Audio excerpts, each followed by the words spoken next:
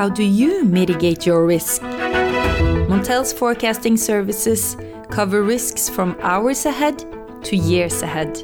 We welcome you to hedge your market exposure with our diverse forecasting portfolio. Contact us at sales@montelnews.com for more info and a free trial.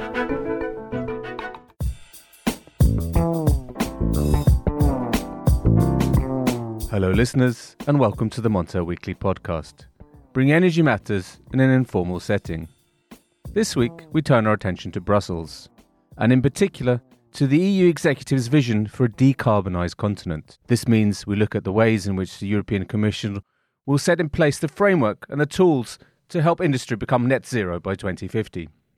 In addition to a jungle of acronyms, we will also talk about the ideological rift in the Commission between countries that favour a more liberal approach and those that are more dirigiste, preferring to pick winners perhaps. So to talk us through these issues is Giorgio Corbetta of Global Counsel, a consultancy. A warm welcome to you, Giorgio. Many thanks, Richard, and thank you for having me. How's life in Brussels at the moment? It's very well. I guess that the situation for most of the people is better, as the terraces have opened as of last week. So I guess that's also very good for basically business. But, for me, we have young kids. So the most important thing is that the schools remain open for the kids and for the parents as well. But, that's has actually been the case since the beginning of the year. So we're very, very, very grateful for that. Absolutely. But maybe it's still some way off having the meetings, face-to-face meetings in the sort of nub of where it happens in the EU parts of Brussels. Yeah, I think that's going to depend mostly on the vaccination rate, which is not going that fast compared to other countries. But I guess it's in the average of many other European countries. Last time I checked, I think my age range is supposed to be vaccinated by July, I think. So that's not that very far away. Okay, no, exactly. Fingers crossed we can all get back to so-called normal fairly soon. We're here to talk about the EU industrial strategy, Giorgio. Could you tell us a little bit about this? What is it exactly and why is it important? So the EU industrial strategy is a communication by the European Commission articulating how the EU can boost the competitiveness of its industry whilst also achieving the carbon neutrality target by 2050. So the strategy we are discussing about was published on the 5th of May, and it is actually a review of a previous version of the strategy that was published in March last year. And actually the day before the World Health Organization declared COVID-19 a pandemic. So it had to be updated as COVID dramatically changed many of the assumptions the Commission was working with. So the communication also came with a thick pack of documents. So we're definitely going to break those down for your listeners in a moment. But what's important to note now is that they include also an analysis of Europe's strategic dependencies in a number of industries, including hydrogen, batteries, renewable energies, as well as a proposal to manage and to basically control foreign subsidies to companies from basically third countries who operate in the European Union. And I think that the last interesting bit to mention is that there's also an outline of what are the pathways for, in particular, the steelmaking sector to reduce emissions, which we will get to a bit later. As to your question, why it's important, I have to say that the release of the strategy itself has been actually delayed twice. So many of us were waiting for it with much anticipation. However, the strategy itself came without a clear timeline of actions and performance indicators to actually measure the success of the strategy. But I will perhaps say maybe something different to many commentators. And I'll say that although it's true, there are not many political announcements in the strategy itself and the documents it came out with do give a very important indications as to where the Commission is going with a number of its proposals, and in particular the Fit for 55, which I'm sure your listeners know about, but it's basically is a major realignment of EU legislation towards achieving the 2030 and 2050 emission reduction targets. So I do believe that the strategy as it is now is important specifically for the energy sector. Excellent. But so it's a communication. So it's not a directive or a regulation. It's just basically giving the backdrop, the context of what's happening now or going to happen now in June and over the summer with the Fit for 55 package, the climate law, the new renewables directive. Would that be a fair assessment there, Giorgio?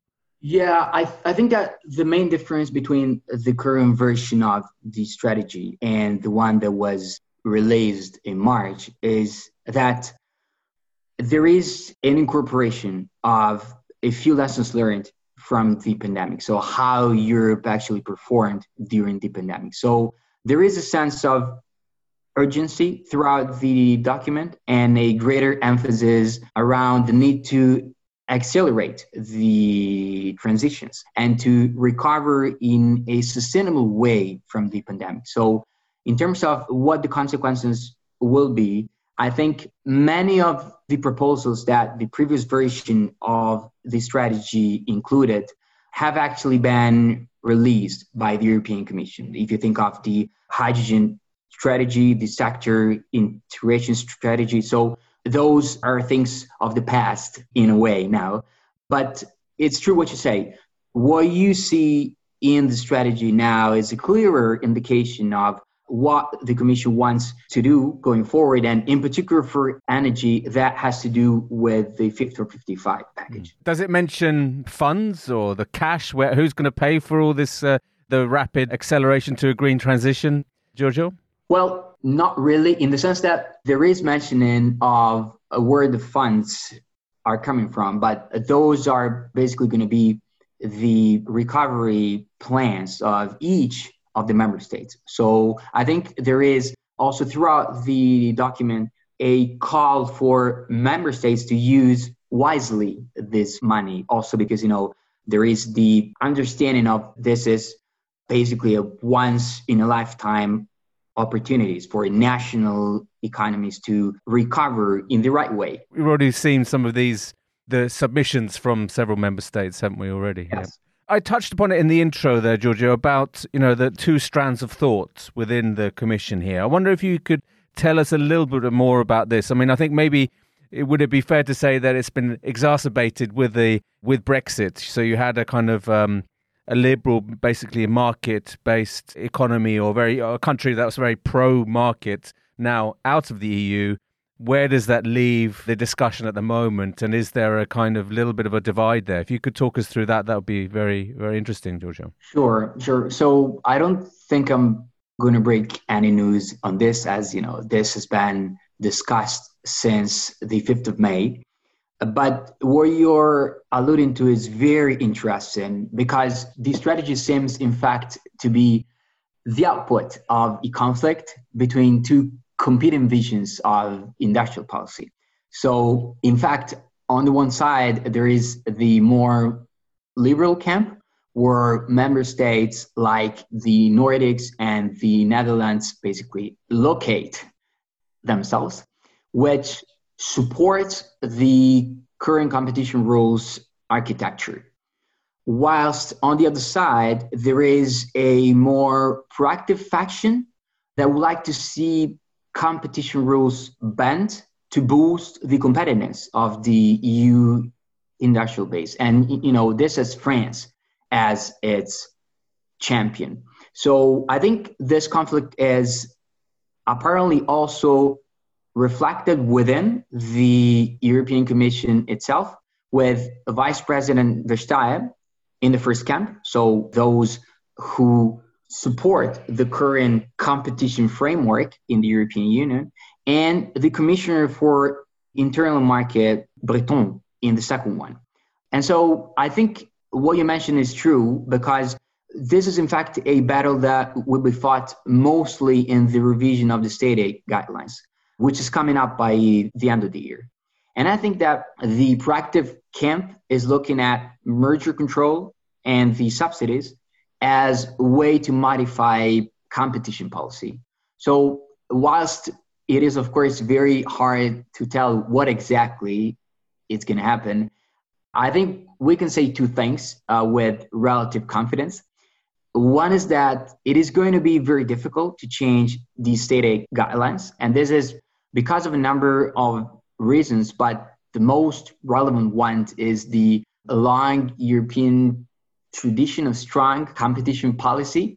But on the other side, it is also true that the revision of the rules will have to anticipate the consequences of the new EU climate targets and also minimize the possibilities for the Court of Justice of the European Union to actually reverse some of the European Commission's approval decisions. And that has been the case in the past. I think one of the most relevant example is the Tempus judgment, which annulled the Commission's approval decision of the EU capacity market, which of course has huge implication on markets and investors' confidence as well. What are your expectations that the rules, the state aid guidelines will be bent a bit? Because, I mean, we got the decarbonisation target, we got the energy transition, we got the post-COVID recovery. Maybe, there's a feeling that now is not the time to really strictly adhere to rules that were set before this new set of guidelines will come into effect. Yeah, I think that there is agreement amongst many policymakers and stakeholders that the current framework of competition policy in the European Union needs to be updated to today's world. And this is also clearly something the strategy itself is calling for. However, I think I'm skeptical, and that's my view, on the possibility for, the spirit of the rules to be changed because of the reasons I mentioned, and because in actuality, there's not much consensus, in particular across the different member states. What I believe is possibly going to happen is, tweaking here and there, in particular when it comes to the creation of industrial alliances and the private-public partnerships, which are needed to boost the EU industrial base, in particular on clean technologies, which is definitely an enabler for the European Union to reach its 2030 and 2050 targets. Absolutely, Giorgio. So you mentioned earlier, and before we go on to the sort of nitty-gritty, the actual details of what's being, communicated, you said something about interesting about using the state aid guidelines for third countries, or for firms within is this, for example, do you mean, companies like Gazprom here, or US companies, Chinese, the Three Gorges that bought a stake in EDP, for example? Is this what's being mentioned here? Or? Yeah, so I think this is the only legislative proposal that has come out with the strategy. And this is basically to control subsidies to companies who operate in the European Union but do not really belong to the European Union. So I think this is true as an example for the companies that you just mentioned. But I think that here the purpose is really to position the European Union as a more authoritative diplomatic actor in the world. And this is also true when it comes to energy. I think that the European energy industry has been very good at also exporting. It's good. If you think of wind turbines in particular, we have a huge manufacturing capacity here, which is able to export across the whole world. So I think that the worry now, as we live in a more globalized way, and actually competition for European companies is coming from many different countries and regions of the world, the concern is that the EU industrial bases could lose its competitiveness globally. But I think that's also a worry when it comes to internal competition within the European Union. So we see that it's very, very difficult for European companies to compete with, in particular, Chinese companies who are effectively funded by the state. So I think that the importance of the only legislative commitment that's come out with the strategy is to be looked at under this light. Excellent. So I think, obviously the border tax is also, the carbon border tax is obviously a part of this. Yes. But let's go into the details here of the industrial strategy communication, and let's talk about the impact on the energy sector. So there's an aspect here where it sort of tries to boost the use of renewable PPAs, especially for industry. How does this work? Could you talk us through this, Giorgio? What's the vision here? So the strategy does say that the Commission will look into further promoting renewable power purchase agreements, or basically PPAs. So they will do so through addressing in particular barriers to the further development of PPAs in the proposal for a revised renewable energy directive, which was supposed to come within the framework of the Fit for 55 package, but we're not any longer sure. So this is really something the renewable energy industry has been calling for a long time. And the Commission is finally looking into PPA regimes across different jurisdictions in the European Union and assessing how to boost them. And the importance of PPAs is crucial for both energy generators as well as companies who want to decarbonize their electricity consumption in particular. So I think the relevance of PPAs is that it offers a clear stream of cash flow for renewable energy operators. But on the other side, it does help companies, and in particular, if you think of manufacturing companies who want to really abate their emissions. So PPAs as a tool are not really something new in the European Union. I think they've been there for a very, very long time, but they are much more important now in the context of, once again, decarbonizing basically the European economy through 2050. But what are the details here, Giorgio? I understand that the role of that PPAs will play is very important, but is there talk of the Commission or member state underwriting PPAs? What are the details? How can they boost this? Because I think we can see the need for it, but obviously there's you're right. Financing and the way providing support, or as I mentioned, underwriting. Is that something that's looked at? Is that these options on the table? This is one of the issues, because the strategy doesn't go as far as saying anything on the details.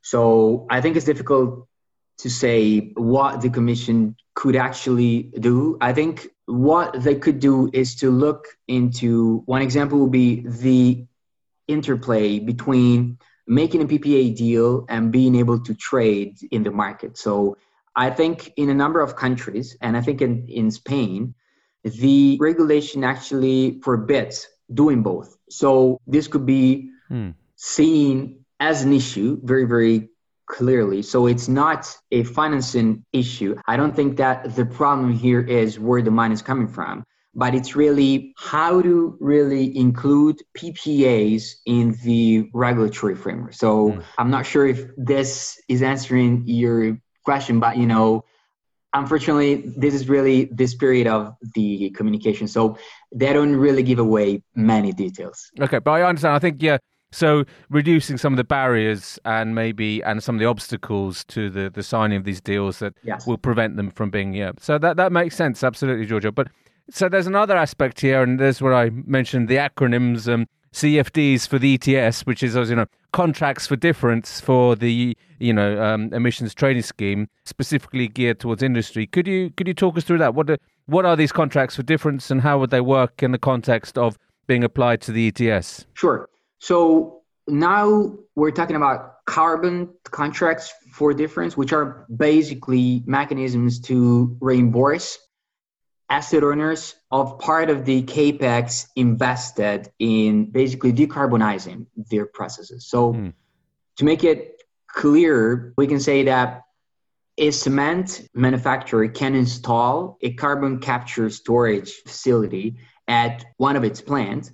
And if it says, let's say, it costs 80 euros per ton of CO2, which is captured, then the owner can strike a deal with the state, essentially, according to which they get back the difference between the carbon price and the 80 euros.